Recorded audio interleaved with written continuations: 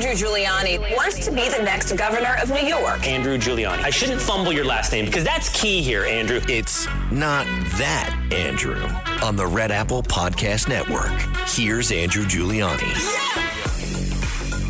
Welcome to another episode of Not That Andrew with Andrew Giuliani. And today I am delighted to be joined by one of the most colorful characters in Yankee history, and actually really the ace of the greatest team in all of baseball history, David Boomer Wells. David, it's great to have you on. Okay, Andrew, I appreciate you, buddy. Thank you. Of course, of course. Well, look, so many great memories going back to that 98 team and all your times in pinstripes here. But, I got to tell you, one of the first things that I think about is the Babe Ruth hat that you ended up putting on at Yankee Stadium. I think it was in 97. What's the backstory behind that? A friend of mine, because I was collecting memorabilia a lot back then. Yeah. And, and obviously growing up a Yankee fan in San Diego, I was Padres, Yankees, and just Babe Ruth always did something for me. As a little kid, I'd always pretend I was him from watching all the old films and just reading up on the history of the Yankees and Babe Ruth. And so a buddy of mine in Texas had a memorabilia shop, and I would buy a lot of stuff through him. And he contacted me one day and says, "Hey, there's a Babe Ruth hat available." And I'm like, "Really?" He goes, "Yeah, it's $35,000. I'm like, $35,000? I said, "Tell them 25, they got a deal. But make sure it's legit." Yeah. And he goes, "It's legit, all right, but they ain't budging." I'm like, "Then let's do it. Let's buy it." So I ended up buying it. And when I got it, I'm like, "Oh my God, this is cool. I think I'm going to wear it in a game." And, and I guess word got out a little bit, and Joe Torre came up and says, "Boomer, you're not wearing that hat." And I go, "Oh, yes, I am." And he goes, "We'll see." And I go, "Yeah, we will." So right then and there, I just knew then I was going to wear it because he just forbid it. So how did you sneak it out? And the rest is history. What's that? How did you sneak it out on the field? How'd you get it out to the mound? Well, I was warming up, and we were playing Cleveland that day, and I was warming up. And after I warmed up, I usually went up into the clubhouse, and either I changed my undershirt or whatever, got some water, right, and I had the hat in the locker. And so I said, "You know what? Heck with it. Let's do it." And I took it out of the box and I put it on, and I walked down the tunnel of old Yankee Stadium, and I was right at the end, those stairs that go up into the dugout, and I saw Jeter and Posada just standing there getting ready to go. And I'm like, "Hey," I go, "Jeet." He turned around and I go, "What?" I said, "Go." And he goes, "What?" And I go, "Go." Run out on the field, because when they run out on the field, they start the music, and we did that. And I went from the tunnel to the mound, and Joe was not thrilled. So, well, I didn't care. I love that Derek Jeter was your lead blocker in that scenario right there. That makes it even all the better. What was it like to wear Babe Ruth's hat at the house that Ruth built? I mean, that had to be kind of awe-inspiring. That's why I was going to wear it. And Joe, of all people, Joe Torre should have been thrilled because, he grew up there in New York. He was a Yankee fan. He's been to all three perfect games. Yeah, that's right. He was at Larson's perfect game, I was reading. Yeah. Yeah, and then he was managing mine and Dave's. Yeah. And if anybody had the history, it would have been Joe. Yeah. And he was total opposite. And I was just like, wow, this is crazy. So I wore it. He wasn't thrilled. I only lasted a couple innings. I took it off after the first inning. He made me take it off. So I should have just kept wearing it until I got taken out of the game. But if I remember, you pitched a perfect inning with David Well. Well, it was your hat, but with Babe Ruth's hat on. I could have. It was early because I know I didn't get out of the third or fourth inning, so it was one of the two. I think it was the first inning maybe. So anyways, he got pretty pissed off at me, and so after the game, he called me in his office and he fined me $2,500. So I was like, "You know what? Is that all?" Like, whatever. So you're pretty shallow, Joe. You're pretty shallow. I'm sure the value went up even more than that. So I'm sure it ended up being a good trade for you and a memory that you gave so many Yankee fans, in '97 there. But then speaking about all the memories, obviously so many Yankee fans, so many baseball fans think of that 1998 team as the greatest team, maybe in sports history, but certainly in baseball history. And, look, you had an incredible, really, roster from 1 to 25, including incredible starting pitching, like yourself, like David Cohn, like El Duque, like Andy Pettitte. But you were really the ace of that staff. You went 18-4. You started the game ones. You were the MVP of the 98 ALCS. Obviously, I'll get to the perfect game in a little bit, but in terms of that playoff run, with all that pressure going in, having won 114 regular season games, at that point, it's kind of like, hey, if you guys don't win the World Series, you guys are GOATs. And that's the old definition of GOATs, not like the Tom Brady GOAT anymore. That's what I think of. So what do you remember about that playoff run more than anything? It was after the first series of the season that year. I think we lost our first 4 games or something like that. Yeah, on the West Coast, I remember. You guys were out in Seattle, right? Yeah. Yeah, and Joe, we got back, and Joe was pissed. Yeah. And I was just like, managers get mad. We have our little pet. But Joe went in. We had a meeting, and we got back into New York, and he called everybody out. I mean, even Jeter. A lot of guys weren't happy, but it's just one of those things that it's early on. So why is everyone panicking, especially Joe? But I guess he just felt that the quality of players that we had to lose 4 games in a row was absurd, and he let us know, and it clicked. It really resonated with a lot of guys, and we came on track. I don't even think we lost another series the rest of the year. Wow. And so we just went in with authority to everywhere we went in that season, every stadium, we went in with authority and basically mocked and laughed at everybody, saying, you got no chance with us. And that's just the mentality that we had. I mean, being cocky, sure, but we backed it up. And to have every guy, it's basically an all-star at every position and everybody doing their job. And we didn't really rely on one guy. Yeah. Everybody stepped up to the plate. And so that just carried over. And, and with the pitching staff that we had, you get us a couple runs, we're off and running. And we didn't mind. I mean, if we went 6, 7 innings, it was great because our bullpen was absurd too. It was so good. Yeah. With Nelly and Graham and Stanton, Mendoza, then Mo to close it out. You had so you just had that swag. You had you just had that giddy up every 5 days as a starter. And I just, we were rolling so good. I felt invincible, really. And I think we all did.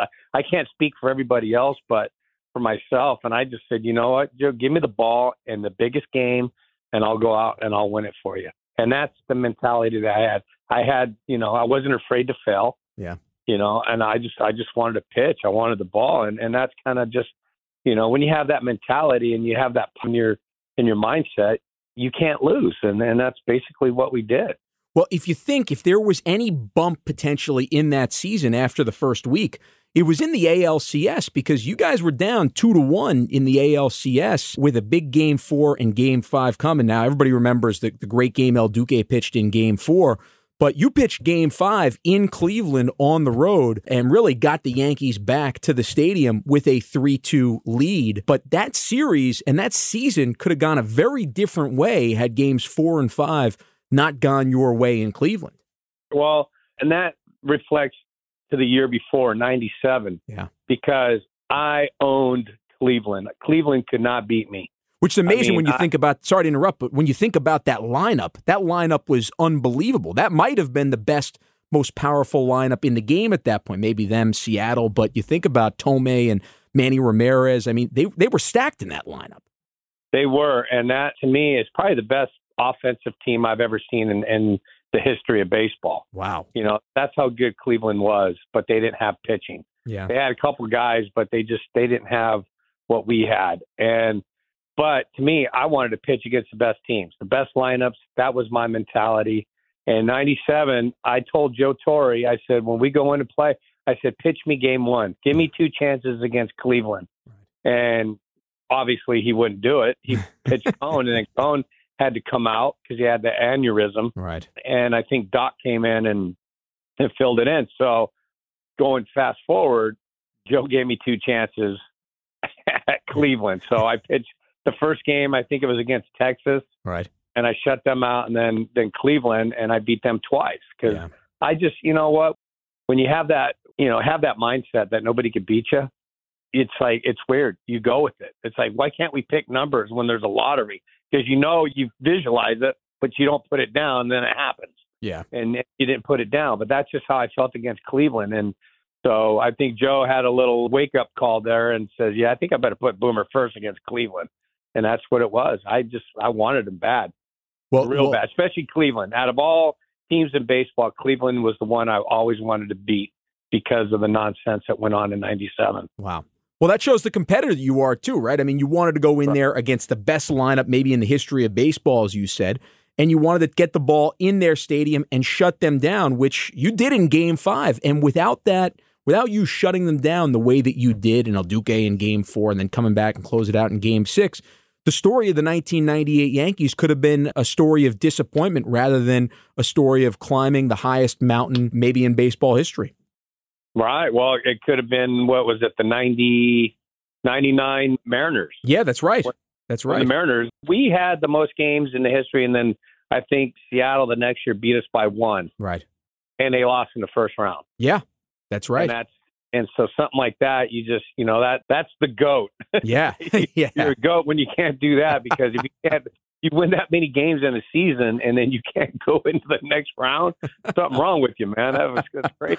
But that's baseball. Yeah, I hear you. Well, look, speaking about one of the greatest moments in Yankee Stadium history, and by the way, when I talk about Yankee Stadium, this is me, Boomer, but I got to tell you, when I am at the new stadium, I must be such a pain in the ass to sit with, because I feel like an old scorned lover who's on a date and talking about his former girlfriend, because I miss the old stadium so much that I keep talking about the old stadium, because it's a different feeling, right? When you put on the hat at Yankee Stadium, you literally were on the same ground that Babe Ruth was on. Now you're across the street, and they did a beautiful job and all that, but it's just, there's something different.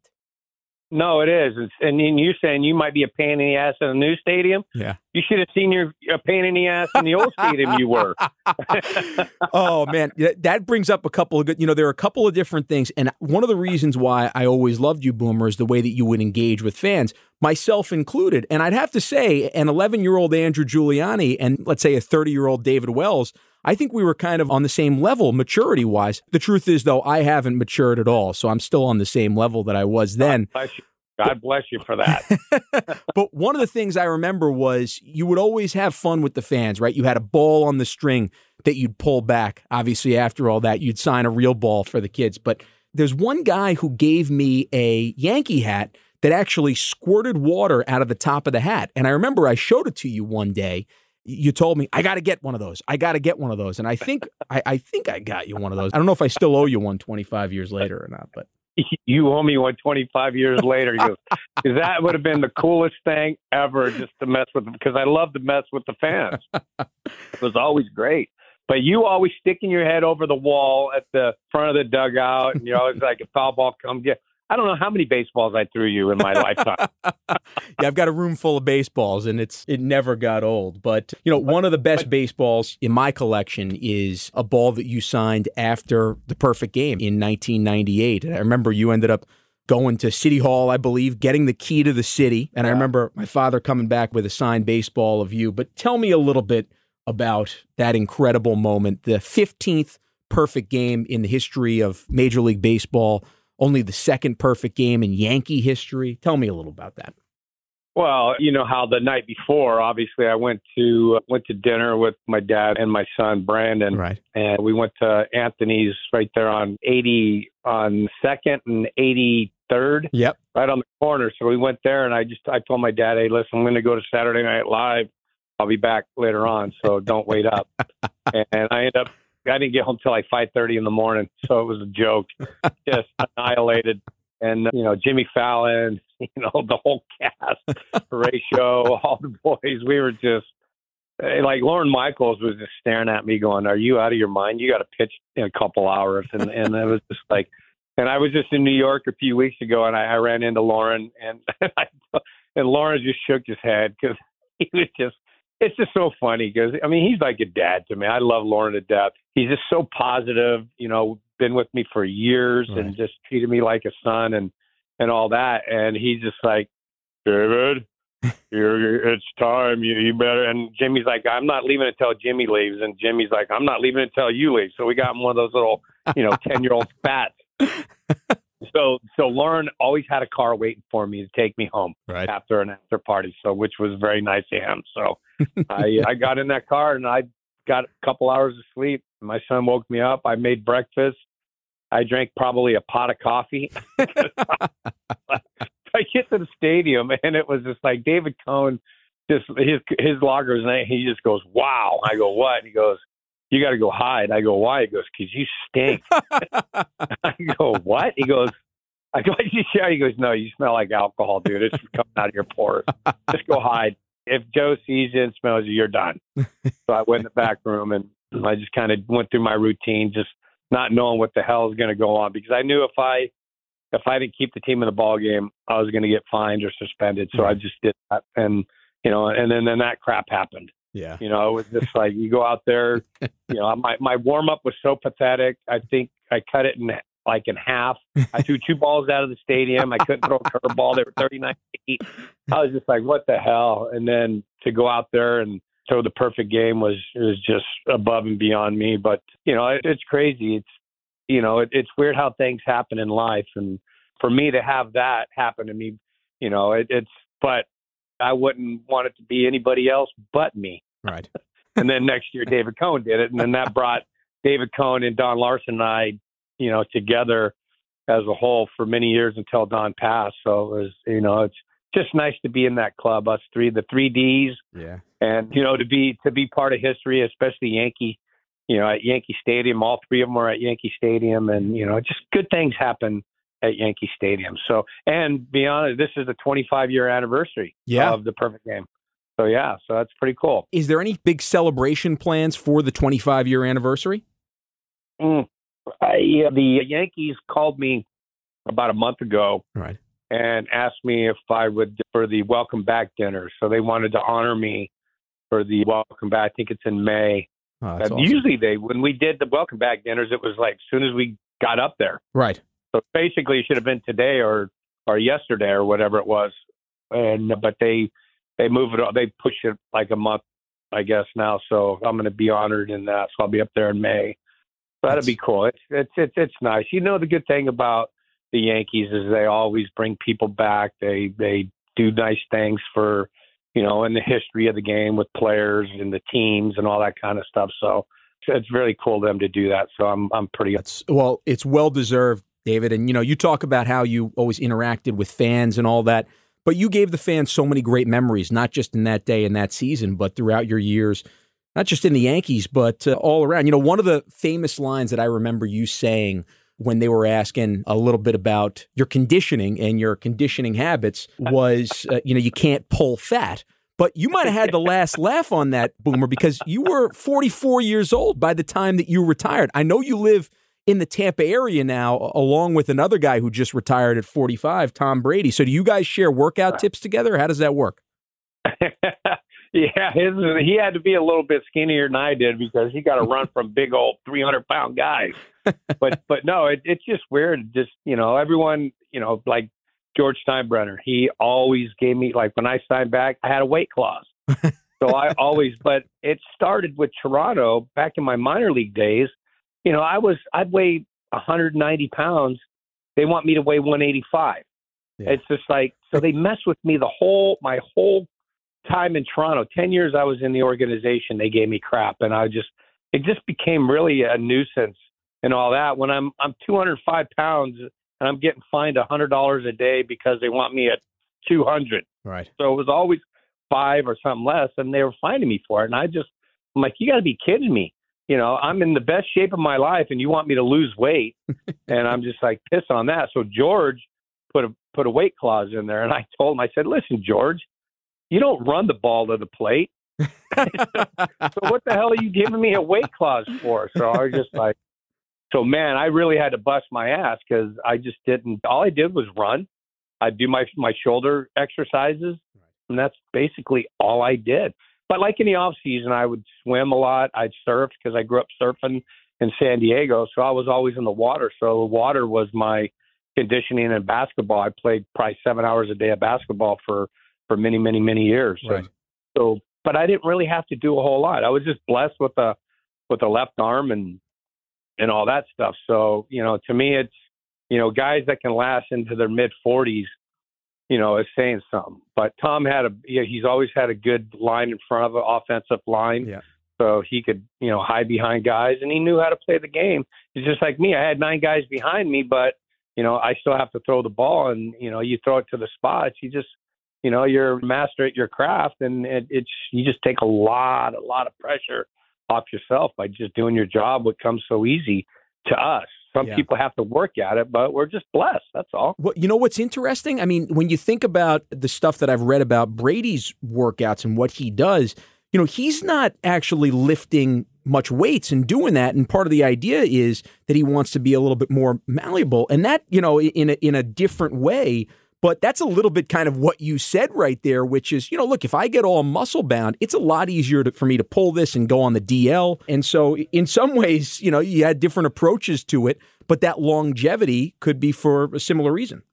Exactly. And to me, you just want to do what's easiest for you because your body knows, and it tells you. Because to me, it's like when you're pitching.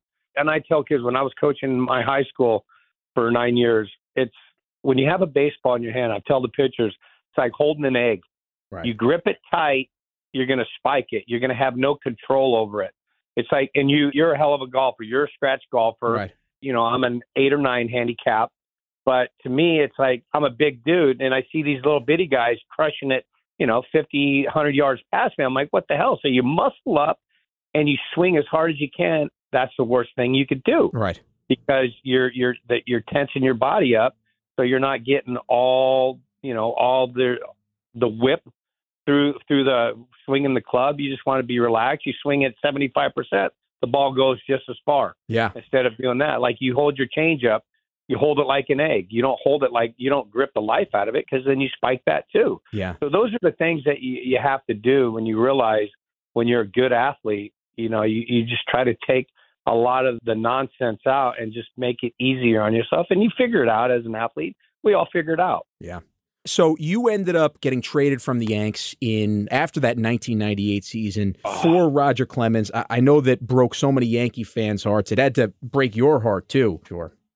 The thing was that because after we had the parade, the World Series parade, It was great. We went and all through the city and then ended up at City Hall at your dad's place. Yeah. And we had the big service there. And then they honor me with the key to the city. And your dad gets up and he goes, David, we're honoring you. And I looked at your dad. It was so funny. I go, are you sure you want to give me this key to the city? Because I said, there's a lot of doors I can open with this key. Your dad just looked at me and goes, like, what are you talking about? So I go, Rudy, this could be very dangerous. He goes, and after he did, he goes, enjoy that key. I hope you get into everywhere. He goes, you're safe. As long as I'm there, you're safe with me. I said, thank you, sir. Oh, it was great. Your dad was awesome. He was a ball buster, too, which was great, too. Totally. Look, he would talk to Torrey probably, once a month or so. And then they both ended up having prostate cancer around the same time. I think Joe before my father. So they started talking a lot more and became a lot closer. And at one point, Joe Torre gave credit to my father for all the Yankees World Series championships. And he said, Rudy would call me and he would give me advice and I would do the opposite and the Yankees would win the World Series. So I have to give him some credit for it. The old reverse psychology. But to me, and then so when you get that and you get such the love from the city and then a couple months later, you're getting traded. It's like, what the hell just happened? My world just crumbled. Yeah. But, everyone knew that Joe and I didn't get along very well. And so I think that was just the big part of it. Him, how do you trade somebody that just went 18-4, fan favorite, and then you let him go for Clemens. ALCS MVP, perfect game, becomes part of Yankee lore and history. I mean, he's the ace of your staff. I feel the same way, but, then you come back in 2002, and, the thing that was amazing, I didn't realize this, was just how good your record was. First off, you won 239 games in Major League Baseball, but as a Yankee, you were 40 games over 500, 68-28. And in 2002, you went 19-7. In 03, 15-7. So you came back and, pitched almost as well as you did in that ALCS MVP year and perfect game year. But one of the memories that I really have is in 2003 in Game 7 of the ALCS. I remember after that game, I think it was you, Rocket, maybe Mel Stottlemyre was the third person, but going out, and this is kind of your love for Babe Ruth and the Yankees, going out and pouring champagne on Babe Ruth's monument in Monument Park. Yes, I remember that. That was awesome. So you're right.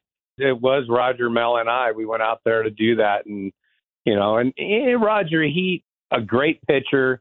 He's probably one of the best of all time. And, but his knowledge for the game was every bit as good as mine because he loved the game of baseball. He respected his elders, obviously, of the game, the history of the game. And that was cool. But Mel playing there in the glory days with Mickey Mantle and all those guys, it was a pretty cool moment for all three of us to be out there. Yeah. Well, I mean, it was just an amazing, even though the Yankees didn't win the series that year, just an incredible moment in Yankee Stadium history. I mean, what's the loudest that you remember Yankee Stadium?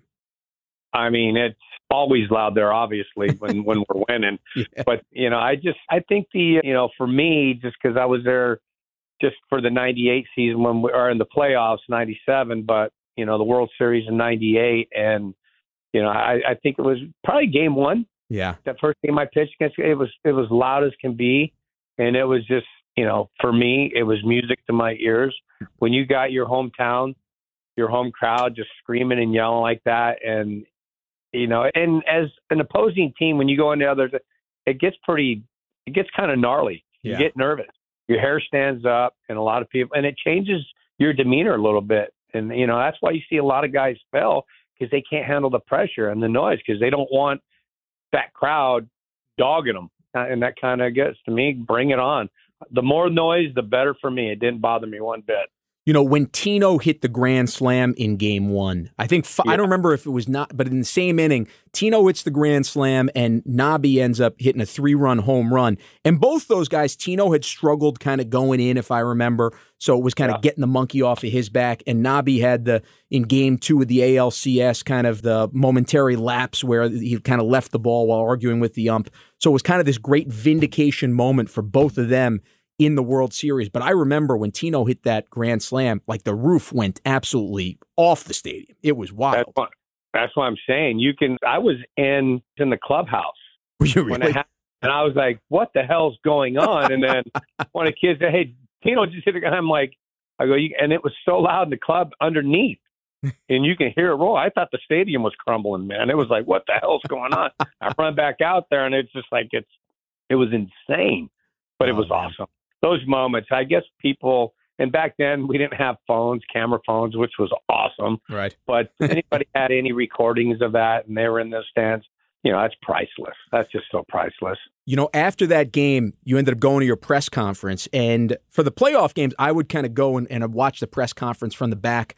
But for some reason, I got the urge to ask you a question. I got scolded by Yankees PR for actually doing that. But I asked you a question about going to pitch in the World Series in your hometown, assuming it would go to Game 5 of the World Series. Now, obviously, you guys sweep and, become the greatest team in baseball history. Do you wish, though, does part of you wish that you had that Game 5 at home in San Diego to kind of close it out?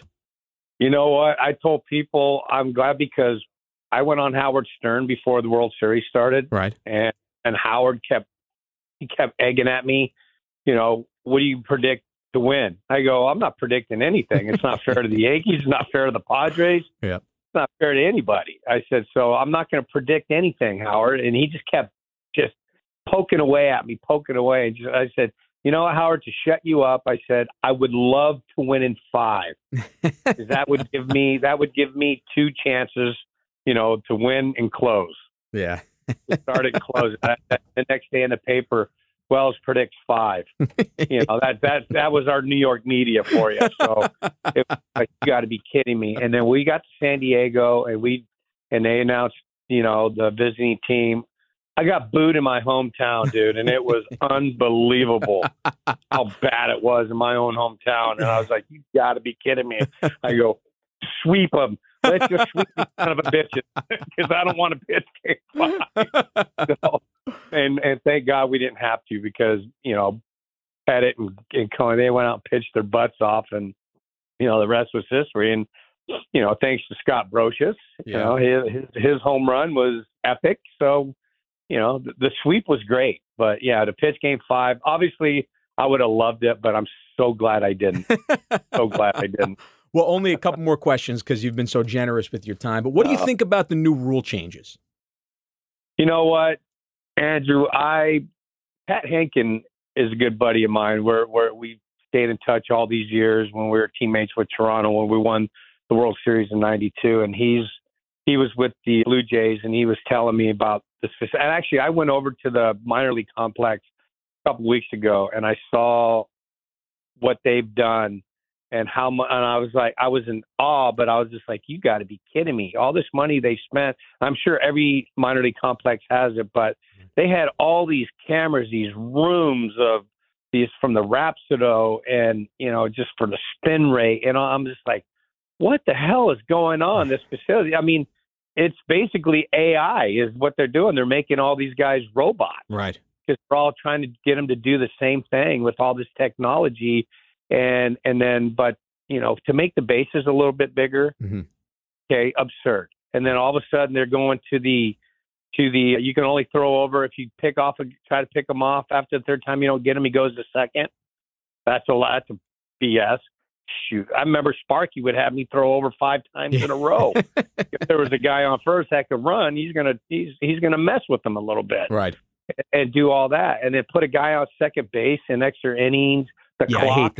I hate that part. And then this clock, there's going to be a lot of guys eating a lot of guys up. This is going to fail. I'm just going to tell you right now, this phase is going to fail. Interesting. It has to. Okay. It has to because you're going to get so many games are going to be lost on the call of the clock. Yeah. And it happened a few times in spring training. Right. And you're going to lose a game because you didn't get into the box or you were a second over. You didn't get the ball pitched and the time length. Yeah, you can't lose a game that way. That's ridiculous. Yeah. Especially in a playoff game if they do it. Game over. See you later, everybody. There's going to be a lot of animosity going on. Yeah, it'll be wild to see. I mean, I know the games have gotten a lot faster, but if you're right, I mean, if it goes down to a playoff game and a team making the World Series or winning the World Series because a guy's not in the batter's box with 8 or 7 seconds to go or something like that, there'll be a massive, massive uprising, if you will, by whoever the hometown fiend is. Well, if they want to change it, if they want to speed the game up, change it to 7 innings. If that's the case, you want to do that, change it to 7 innings. Or you know what? Leave it the way it is. Leave the integrity the way it is. And if you don't want to stay there for 9 innings, leave. Who gives a crap? Where the umpires? They got a date that night? It's like, you know, back in the day we say, like, we got to hurry up, get it. What, you got a date? You know, something like that. If you don't want to stay there for 9 innings, get the hell out. Well, you always hope the umpires had a date because then the strike zone get a little bit bigger. So you were hoping that you'd probably set them up on some dates, I'd imagine. We try to. I know Lenny Dykstra probably did, but to me, it's preposterous what they're trying to do. It's like I'm sure a lot of the greats are turning over in their grave right now to see this kind of change. But you know what? Baseball is America's greatest pastime. Why are you messing with it? Oh. Why are you messing with it? It just sucks. But you know what? That's the way our technology's taken us. Pretty soon there's going to be no umpires. Yeah. You know, it's just going to be all digital. So I can't wait to see it happen. I was never a big fan of the umpires, but you know what? At the end of the day, these umpires, they get it right pretty much high percentage of the time. Yeah. And there's also something about having, looking at the old videos of Tommy Lasorda going up there and kicking dirt and Billy Martin kicking dirt on the umpire, that there's a charm in baseball. Yeah, exactly. How about Earl Weaver, man? So to me, that's what you miss. You don't get it. So the integrity of the game, you don't get those calls. It's like, it's sad. It just really is. That's why I haven't watched baseball in 5 years, dude. Right. It's like, you got to be kidding. I'm going to try to go this year. I'm going to try to go to some games. A buddy of mine in San Diego. Right. Yeah, season tickets behind home plate. I used to have them when I pitched there. When we opened the stadium up there, I bought 3 seats behind home plate. And I kept them for a few years. I give them out a lot. But I'm going to try it just to see. When I come up to New York, I'll probably, I'll come see a game. I'll just check it out and see if I like it in person. Yeah. Because to me, I can always turn it off at home. But it's just sad to see it. And it's just my opinion. I just think it's sad to see the way the game's going. Well, Boomer, one final question. You've been so generous with your time already. You're going down in Yankees lore as that ace on the greatest team of all time, one of 3 guys to pitch a perfect game in Yankee history. What do you want people to remember about your career or about you? Just that I came to pitch. I don't think there's a hitter out there that cannot say I didn't challenge him. Because to me, I hated to walk guys. My record reflects that. My walks and my career reflect that. But, just as a guy came out through strikes, he was a competitor. To me, that's the ultimate compliment that you can get is this guy was a gamer and he came to play every 5 days. That, to me, it's pretty simple. But you know what? The good thing is I did it my way. I didn't, from ownerships to the front office to ownerships to all that stuff, I pretty much, burned my britches a lot because I spoke my mind. I'm a grown man. Don't treat me like a 2-year-old and let me go out there and do my job. Don't worry about what I do off the field. If it reflects on my pitching, then yeah, pull me aside, say, hey, knock it off.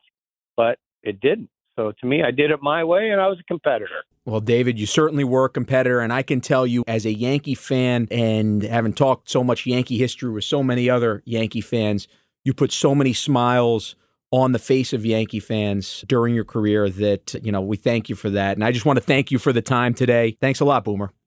You got it, Andrew. Anytime, buddy. Good luck with this, and you're off to a good start. Well, that's David Boomer Wells. Thank you very much for joining us on this episode of Not That Andrew.